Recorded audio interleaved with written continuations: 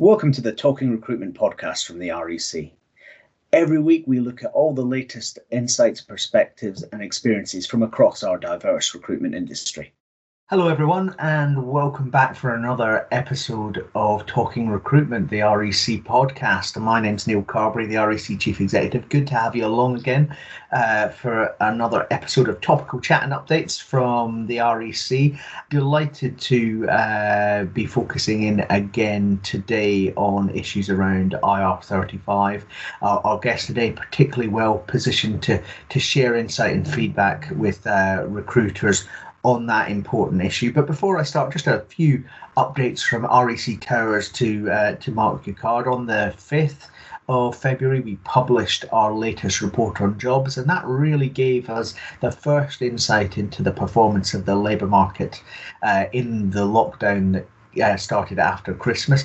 And while there was clearly evidence of a slowdown in the labour market in total, what was really notable was that it was much smaller than maybe we might have expected at this stage. So looking at the data, permanent placements fell back in January, but actually in the private sector they only fell back very marginally by comparison to December, and that's a good sign that there will be a bounce back once we get out of lockdown. And temporary recruitment, temporary billing still growing, so real evidence there of employers needing to hire, the labour demand being there, but opting more for temp than for perm at the moment because of the uncertainty that's out there, both in terms of the length of the lockdown, but also the effects of Brexit, which we're only, after all, 6 weeks into at this point. The next indication we'll get on the performance of the labour market is when we publish our jobs recovery tracker on the 12th of February. So do look out for that. That, of course, is our scrape of all of the jobs boards in the UK and looking at postings rates, and that'll give us a sign of how things are moving on. But real sense in everything we're doing and seeing at the moment that Britain is trading through this lockdown in a much better way than we did back in the spring of 2020. Some other things just to mark your card on from the REC. Lots of member forums going on, obviously all online at the moment. The sectoral forums, the latest one is for our general staffing, blue collar, logistics, driving, and that's on the 18th of February. We're also running our regional forums, big regional and national focus for the REC this year and being relevant in every part of the United Kingdom. And we've got our Northern Ireland Forum on the 11th of February. That's going to be a really important discussion, obviously, with the much sharper Brexit effects that we're seeing in Northern Ireland because of the unique nature of Northern Ireland's position post-Brexit. So lots going on to stay in terms of helping us to hear your views and make sure the REC is working for you. Lots of data coming from the REC, and do look out later in February for a fantastic new report from the REC, which is looking at the good that recruiters do in terms of opportunity and in terms of economic growth, and tells a really positive story about an industry we can be proud of. And we hope that when you see that, you're going to be able to use it with your clients. And we can all walk a bit taller in the difference that the industry makes. So really busy February coming up for the REC. Lots going on, but we can't lose sight of the political side. Just last week, we put in the REC's pre-budget submission to the Chancellor, Rishi Sunak. That's going to be published on the REC website if you'd like to take a look at it. But obviously, we're also running into big changes in April with IR35 on the statute book to change. And that's why I'm delighted to welcome today's guest, who's Andy Chamberlain, who's Director of Policy at IPSE. Andy, welcome to the pod. Hi, Neil. Thanks very much for having me on. It's great to be here. Well, why don't we start off by just making sure everyone understands the important role that IPSE plays. Tell us a little bit about IPSE and the work you do. So IPSE is the Association of Independent Professionals and the Self-Employed. Some people may know us we changed our name about 5 years ago. So we were originally called the Professional Contractors Group, or PCG, and we were formed in 1999 in direct response to the original IR35. We basically opposed IR35. So we were initially a campaign group that was formed in opposition to this new tax legislation which was coming in, which many people saw as a sort of direct threat to this particular flexible model of working. Now, since then, we've grown and we talk about a whole range of different issues, from pensions to training and skills, and of course, in the last year, everything's become COVID obsessed. So we've been talking an awful lot around the support that's been available to various types of self-employed people during COVID.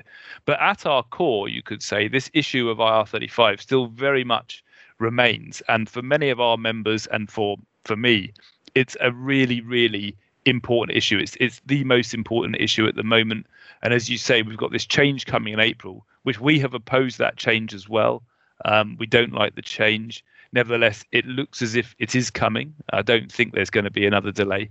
So we are, at the same time as sort of lobbying government and trying to get them to change their minds, we're also preparing our members for this change. I think that's very similar to the position we find ourselves in at the REC, which is it's on the statute book. We know it's coming. The REC has been pushing for a further delay in application to the private sector because we think there are some important regulatory changes that need to happen before you can even consider this kind of change, most notably the effective regulation of umbrella companies, payroll providers, to make sure that there isn't an unlevel playing field for individual contractors and for recruitment firms once the change is made. What's the core of the message that you're offering in advice to contractors at the moment? I think it'd be really good to explore that because, of course, many of the contractors who are your members are working on placements arranged through our members. Yeah, so what we're telling people is talk to your clients and indeed to your agencies. The supply chain needs to talk to each other as we move towards April. Now, for a lot of people, they may have already been deep in discussions with their clients for a couple of months about this process of determining their status. They may already know which way their client is going to go on this. They may have already had discussions through the supply chain and have lined up a payroll company or an umbrella company, which they're going to move on to, assuming that the end client has decided that IR35 applies. We know that other contractors have left their clients because their clients have said to them that IR35 applies and they won't accept that. They disagree.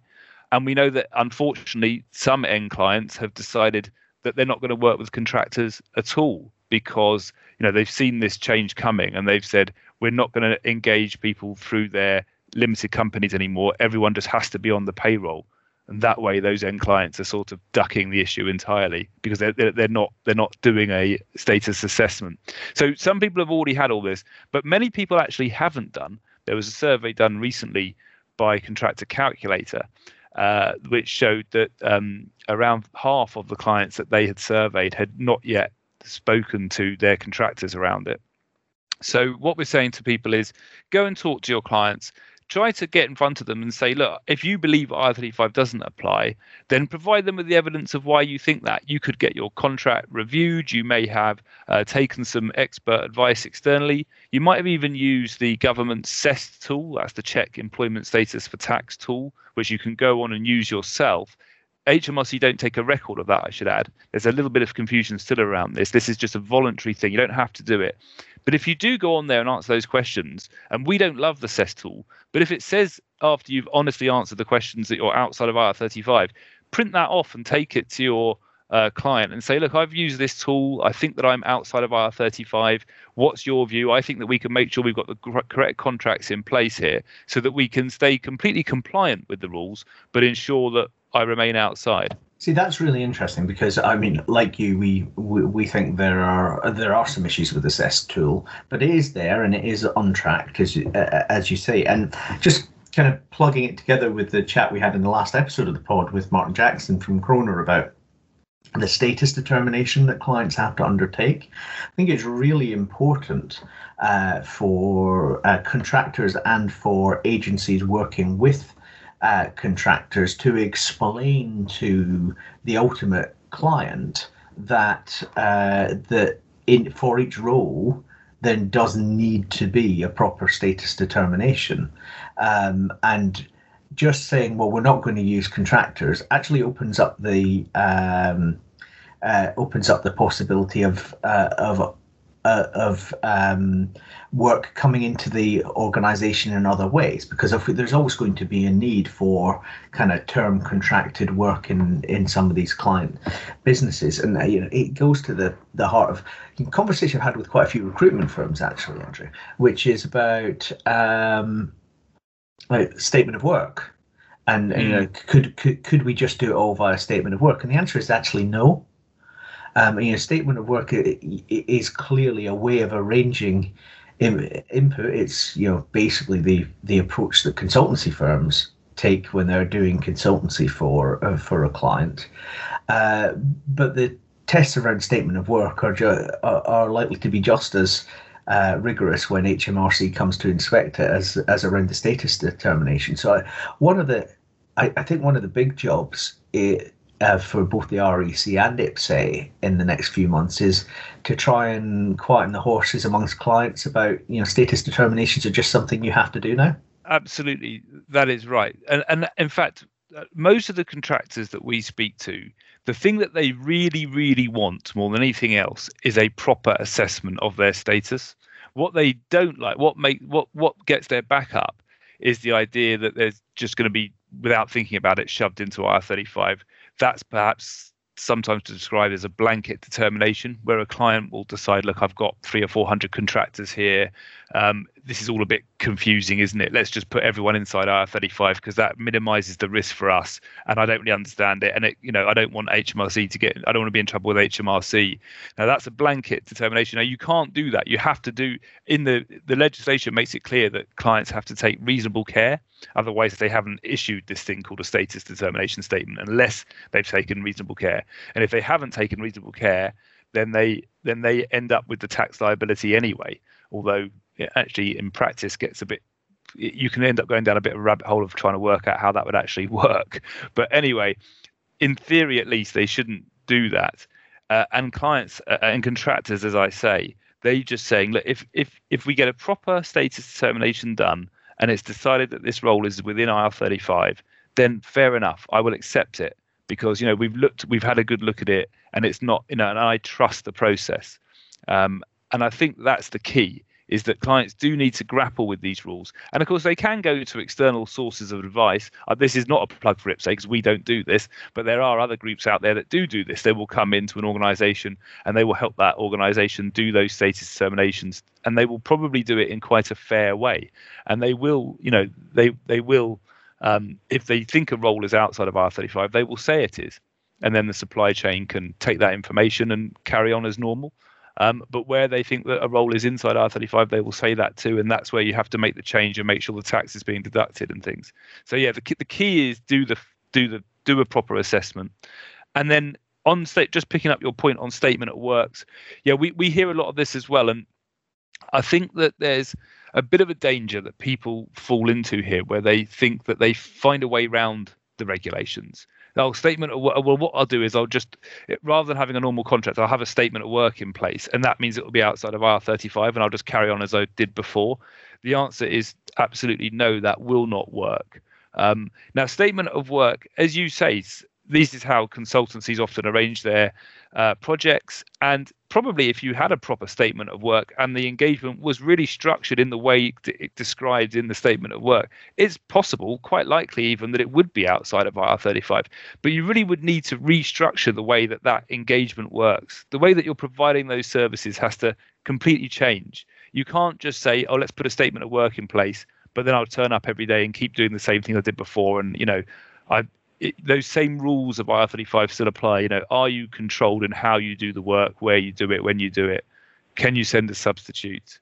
And even mutuality of obligation, which maybe we won't drag ourselves into the myriad complexity of that one just now. But those are the issues that actually will determine the IR35 status of an individual or of an individual engagement, I should say.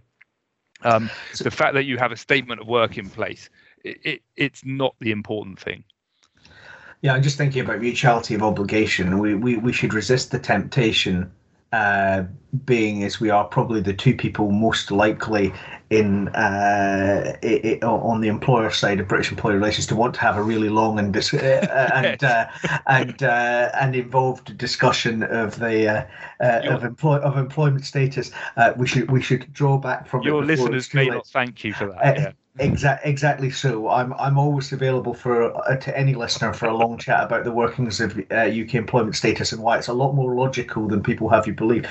But that picture of the necessity of contractors and agencies working together to get a real process going and a discussion going over the next couple of months is really important. It's something that flows through the IR35 Hub on the REC website. It flows through the sessions we are running at the moment for agencies on preparing the way. But it's really about getting client attention, isn't it?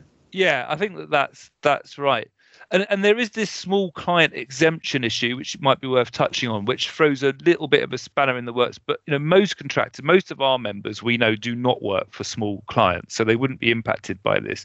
But as many of your listeners will know, when the end client is a small organisation, actually these new rules don't apply. They are exempt. So the whole supply chain then is exempt essentially from this new, what we call Chapter 10 of ITPA, but this is the new private sector rules.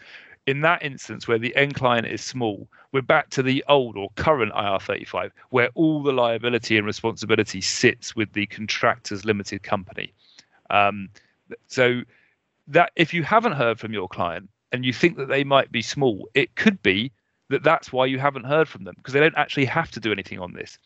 Now, in fact, REC, supported by IPSE, were quite vocal on this during the consultation phase of this legislation, because the government initially had said that a small end client doesn't have to do anything, doesn't have to even explain to the supply chain that they are small, which would have left all the agencies and the contractors in the supply chain not sure where they are with the liability, And we campaigned and got that changed so that now, if asked, and only if asked, a client has to explain that, yes, they are small, and that is why they are not going to issue a status determination statement.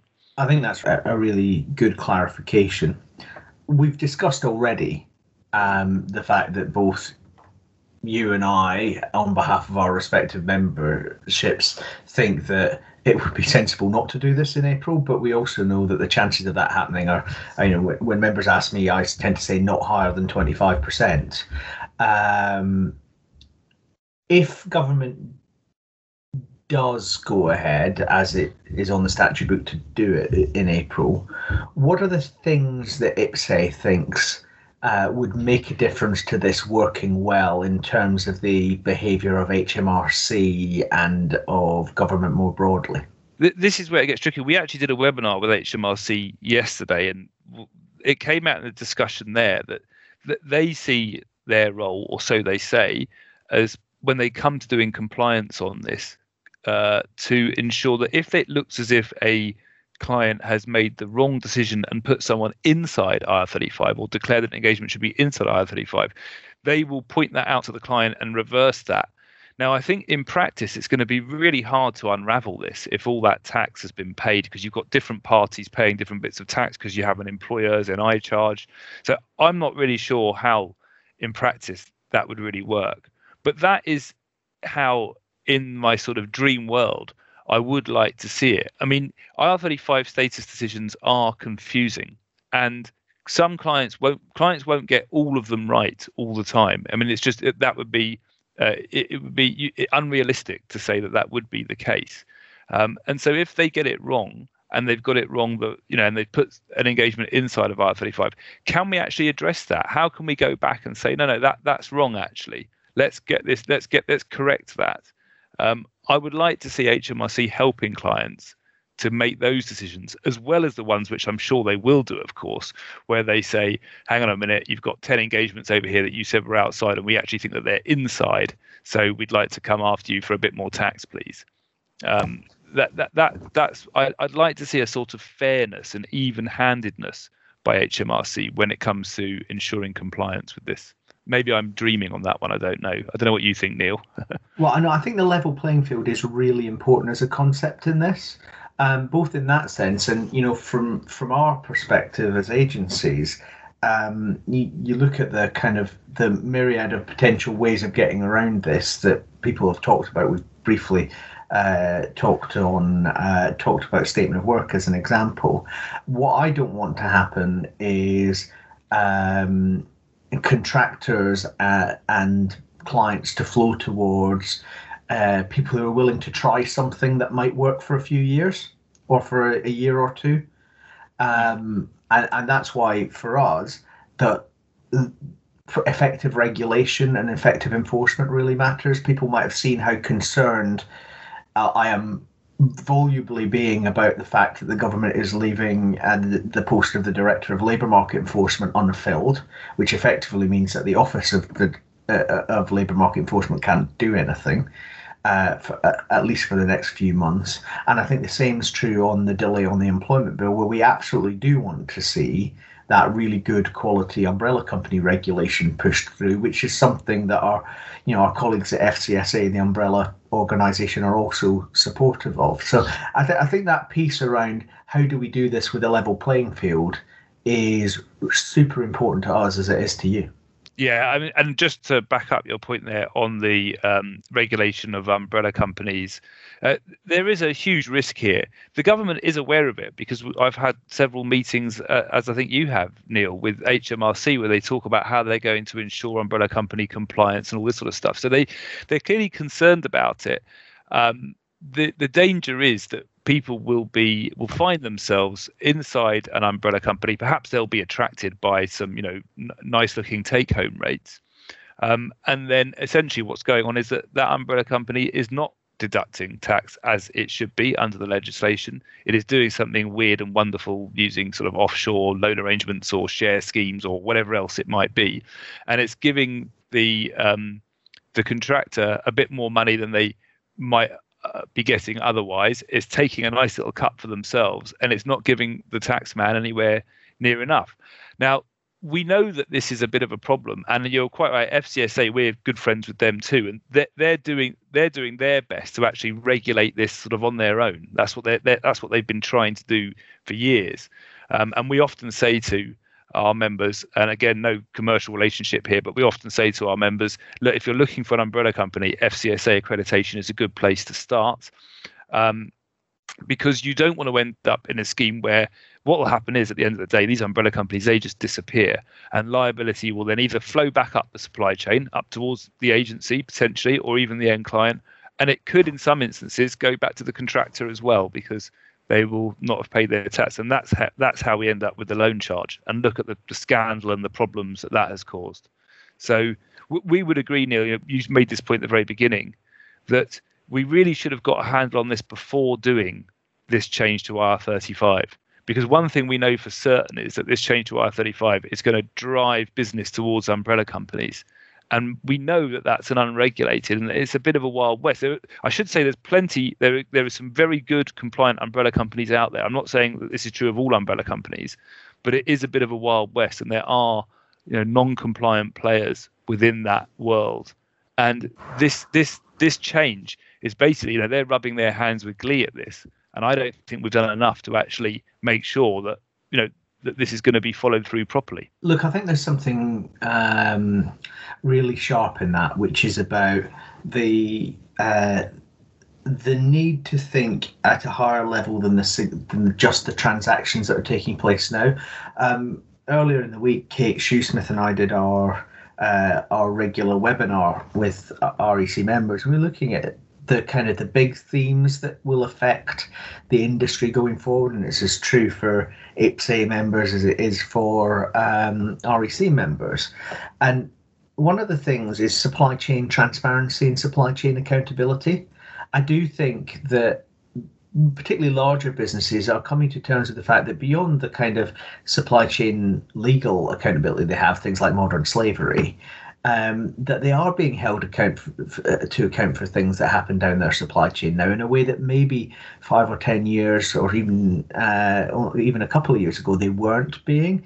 And you saw some very kind of obvious examples of companies named and shamed publicly and suffering reputational damage from decisions they'd made at the beginning of the coronavirus crisis. And I just think as part of all of that, there is a kind of a low road and a high road to responding to where we are.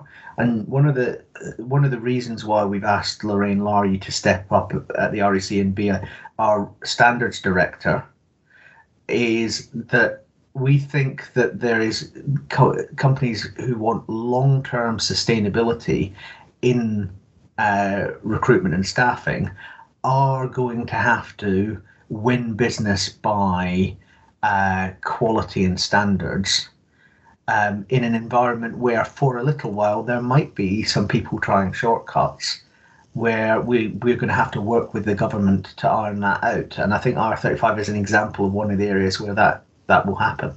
Yeah, you can certainly see in the design of these R35 rules, and particularly thinking about that liability transfer provisions that are within this, which are, to my mind, sort of quite novel. And when I first saw those provisions, we have never at IPSE talked too much about this because the liability doesn't transfer down to the contractor within those rules. So we'd say, well, that's it's not really our fight, that one. When I first saw those rules, I didn't really like it. I thought it's not right that one entity can do everything that it can do under the legislation, but then be held liable for the bad practice of someone else further down the chain. Though I have somewhat, taking on board what you're saying there, Neil, I have somewhat come round to this idea about actually we've got to take, big, especially if you imagine a big client, they've got to take some responsibility for those supply chains. It's not really on that they could simply say, well, I did my bit, pass down the information, it turns out something bad happened further down the chain, that's got nothing to do with me. When actually this is about the labour that's being provided into their organisations to help drive their profits. So, and I think that you're right, Neil, that there's more of this sort of thinking that's going on now about, we've got to make sure, because supply chains have got more complicated over the last, 20, 30 years, haven't they? I think. I think that, 40 years ago, you'd have more just straightforward direct engagements between a worker and an end client. And now those supply chains have become more complicated. But I think we do need to get back a little bit to big clients taking responsibility for the behaviours right the way through that supply chain. Yeah, I think, and obviously 25, 30 years ago, there'd be things on the staff that, over the course of the last 20 years, you've decided are better supplied externally by specialists in that field. That's fascinating, Andrea, and thanks for giving up your time to have a chat about that. And I think it really builds on the discussion we had in the last episode with Martin about the work that we have to do, both us as the REC representing the industry and firms talking to both clients and to contractors. I didn't want to miss the opportunity while we had you with us, though, to talk a bit about the COVID schemes and the COVID response, because obviously some self-employed people have had access to support through the SACE scheme, but a number of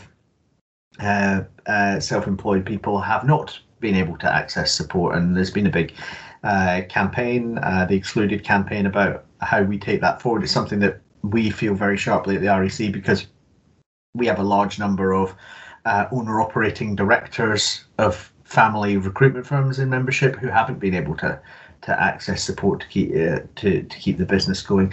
What are you saying at IPSE to government at the moment about those coronavirus schemes and how we move forward from where we are? Yeah, so this, like everyone else, the pandemic came along around March last year and just completely changed, my workload, what we're all doing. I've been working from home since March last year, like many people listening to this will have been. So it's changed everything. We've been right at the front of campaigning on behalf of self-employed people. So we spoke to the Chancellor just ahead of the setting up of the Self-Employment Income Support Scheme. We welcomed that scheme, but we immediately recognised that it wasn't perfect. And so though we think, and we still say, that the government did a great job of actually getting that thing set up and rolling it out, implementing it really quite quickly. Compared, historically, it would have taken years to develop something like that. But they got it out there, and it got money. They got money out to people, and it was generous too, 80% of historical income. But the problem was there were lots of groups that didn't benefit from it at all. And what we hoped was that over time we would be able to address those gaps. And what's been disappointing is, as much as it was brilliant, the energy and the determination and the rigor that the government put into setting up that scheme and getting it rolled out in the first place, that seems to have dissipated substantially when it comes to, okay, so now how can we improve this? How can we include other groups within it? Because there's plenty of other groups that are equal. There's no reason why this self-employed person over here should get quite a generous package of support, while this self-employed person over here shouldn't do. And just to name a couple of the quick groups, if you'll indulge me, Neil, sorry, but we've got company directors. Now, they've had it really difficult because we call them self-employed. You're all self-employed, but just some people decide to incorporate a company. That's the population that's particularly concerned about IR35, by the way. Now, they are not sole traders, so they cannot make use of the self-employment income support scheme. They can make use of the furlough scheme, but only on the salary element of their pay, and they have to furlough themselves. And that means if you're the only person in your company, the only person that exists in the company, and then you have to furlough yourself with quite strict rules over what you basically can't really do anything apart from carry out your statutory duties as a company director is the rule, like filing accounts at company's house and things like that. You can't speak to your clients, you can't update your website, you can't do some marketing getting ready for when the upturn comes. So the furlough scheme wasn't generous and really restrictive on company directors. So we needed something else for them. And we put forward a proposal in the last summer called Pay Now, Claw Back Later. It was all about basically including their dividends within their historical information, so you could calculate a payment based on that. The government has always said, well, we don't know where those dividends have come from. They could have come from an investment. And we've said, well, then we can do a check afterwards. And you can just say when people apply for this, that it needs to be dividends from your company. If you lie about this, you're going to be in serious trouble. I think you'd get like 95% compliance just from saying that. The government and the Treasury Committee loved the idea. They really backed it up, and they included it in their report to government. Government came back and unfortunately said that they considered our proposal in detail and said no. But since then, there have been other proposals. There's one that we supported, not our own proposal, but we supported it, called the DIS, the Directors' Income Support Scheme. The government, that is with government at the moment, but they're being rather slow to come back on it. Getting the sense that it may not be going anywhere. There's been further work done by the all-party group on gaps in support. And then there's other groups who just quickly know the newly self-employed. These are people who didn't have a tax return for the 18-19 year, which you had to have had to get into the self-employment income support scheme. Well, we've now passed the next deadline, of course. That was 31st of January of this year. So people have got their tax returns in for 19-20. Can we include them now in the SAYS scheme? We are pushing government right now to do that. And we hope we might get somewhere with that one. Thanks for that. I think that's really clear. And of course, we've got some evidence of parts of the country where things are being done on this now, most notably Northern Ireland, where the executive there has taken more decisive action. And your scheme, the FSB scheme, that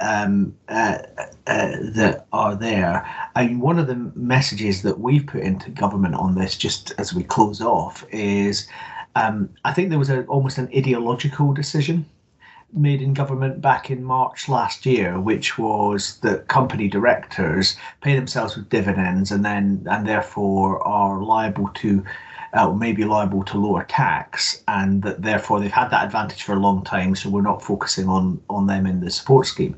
And I think even if you think that ideological decision was supportable back in March last year, I think we're not in March last year now. We're in February 2021. We've been through an 11-month crisis, and these businesses are at the heart of our bounce back. So it's definitely, it's really time for government to step up on this, and it's a key point that we make in our submission to the Treasury before the budget that I mentioned earlier. But useful to understand the work that you've been doing, because I think that's a critically important area for IPSE members and also many REC members, and I know we continue to work well together on it. Andrew, that's been a really great run through some of the critical areas we need to be working together on as contractors and agencies over the next few months. If people want to read a bit more about IPSE and the work you do, where can they look? Go to ipse.co.uk. We have an IR35 hub on there and a COVID hub as well. So loads and loads of information in there. And sign up to our newsletter to hear about our webinars. They're free for anyone to join. And we're doing, since the lockdown started, I'm sure like REC, we've been doing more frequent webinars. So we don't have any live events that we can organise now.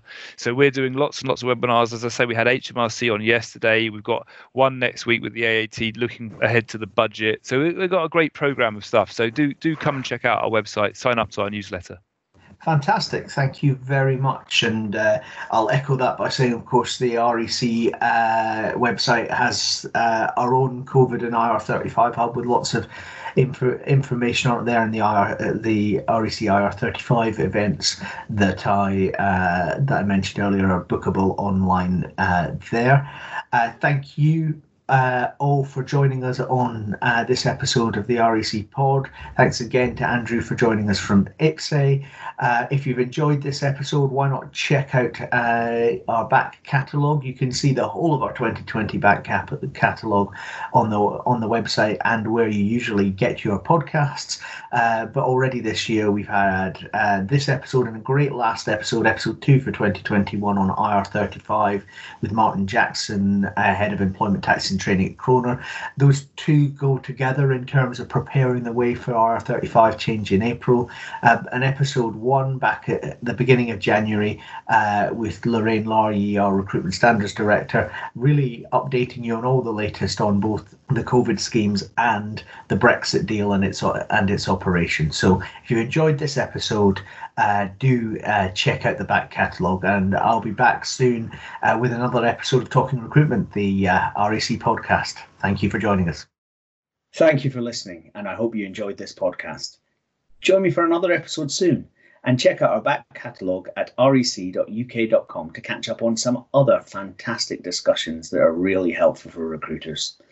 You can also find us on Apple Podcasts, Google Podcasts and Spotify, so subscribe to REC Podcasts to never miss an episode.